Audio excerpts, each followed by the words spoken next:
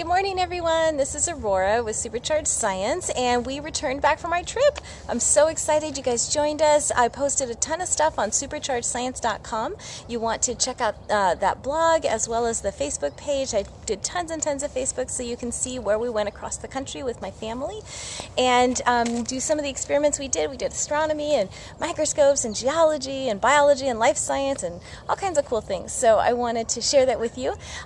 So I wanted to address one of the questions that's been coming in a lot. I know it's summertime. A lot of folks are picking their they're picking their homeschool curriculum.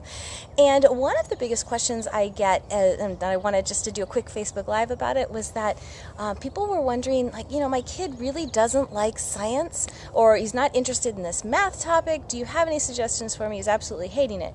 So really quickly, one of the things that I found the most useful is to find out what kids are already interested in. I mean, there's no point in trying to push a freight train uphill. So if your kid's interested in basketball, or I'll take an extreme example. Suppose your kid only wants to do video games. That's all they want to do. Video games, not interested in studying and learning, not even curious about the world around them. How do you deal with that? So, and again, this is just an extreme example, but this is one that unfortunately we do hear when people call us up and they're just at the end of their rope and they say that. So one of the things I'll say is, okay, you need to get really, really clear on what it is they're saying. So if they say, oh, I'm only interested in video games, get curious, tell me more about that. So when they're in a happy mood, go on over and say, hey, I noticed you're really into video games. Tell me more about it. I really am interested in you. What is it about the video games? Now, first, they may not answer, but then you may want to say, just give them a little patience, and they may come back and say, oh my gosh, it's so amazing. I never know what's going to happen next. I feel like I can win. Whatever their words are that they're using, those are the words you want to pay attention to. And you say, well, tell me, what else is it about video games? You're like, oh, I get to play with my friends, I get to play with my buddies, I don't feel the pressure of time or performance, whatever it is. So these are their words, and they're telling you what it is that really lights them up. So when you look back at their curriculum experience, you can see, does the curriculum that you're choosing have these elements that are important to you? Because they're giving you their values, what is important to them. And there's no right or wrong. It's like saying you're blue and then you're green. There's no difference.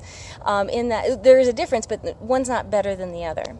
So if they're telling you they value adventure, they value excitement, they value being together with friends, they value feeling successful at it. So you're going to want to pick a curriculum that does those things.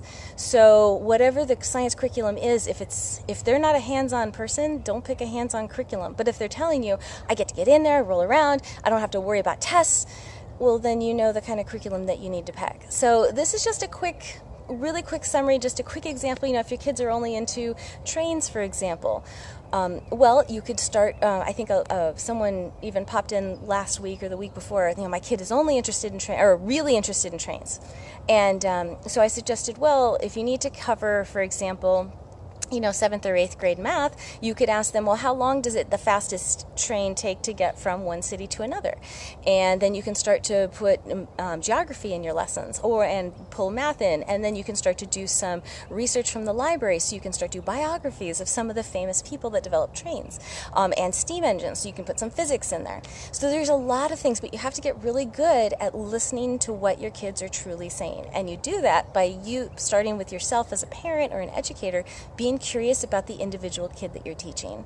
So that's my 2 cents worth on aligning your curriculum with your kids this year. If you found this information helpful, feel free to share it with other people. If you found yourself thinking, hey, I want this person to totally teach my kids science and totally handle it for my upcoming year, handle my curriculum, this sounds great, we can do just that. Just go to www.superchargedscience.com/easy, EASY, like that is so easy. And there's a video that walks you step by step through my online K-12 hands-on science curriculum. And if you like what you see, you can sign up. There's a trial for 30 days. Try it, see if you like it. If you do, stick with it. If not, try something else. This is Aurora from Supercharged Science. Looking forward to seeing you soon. Take care.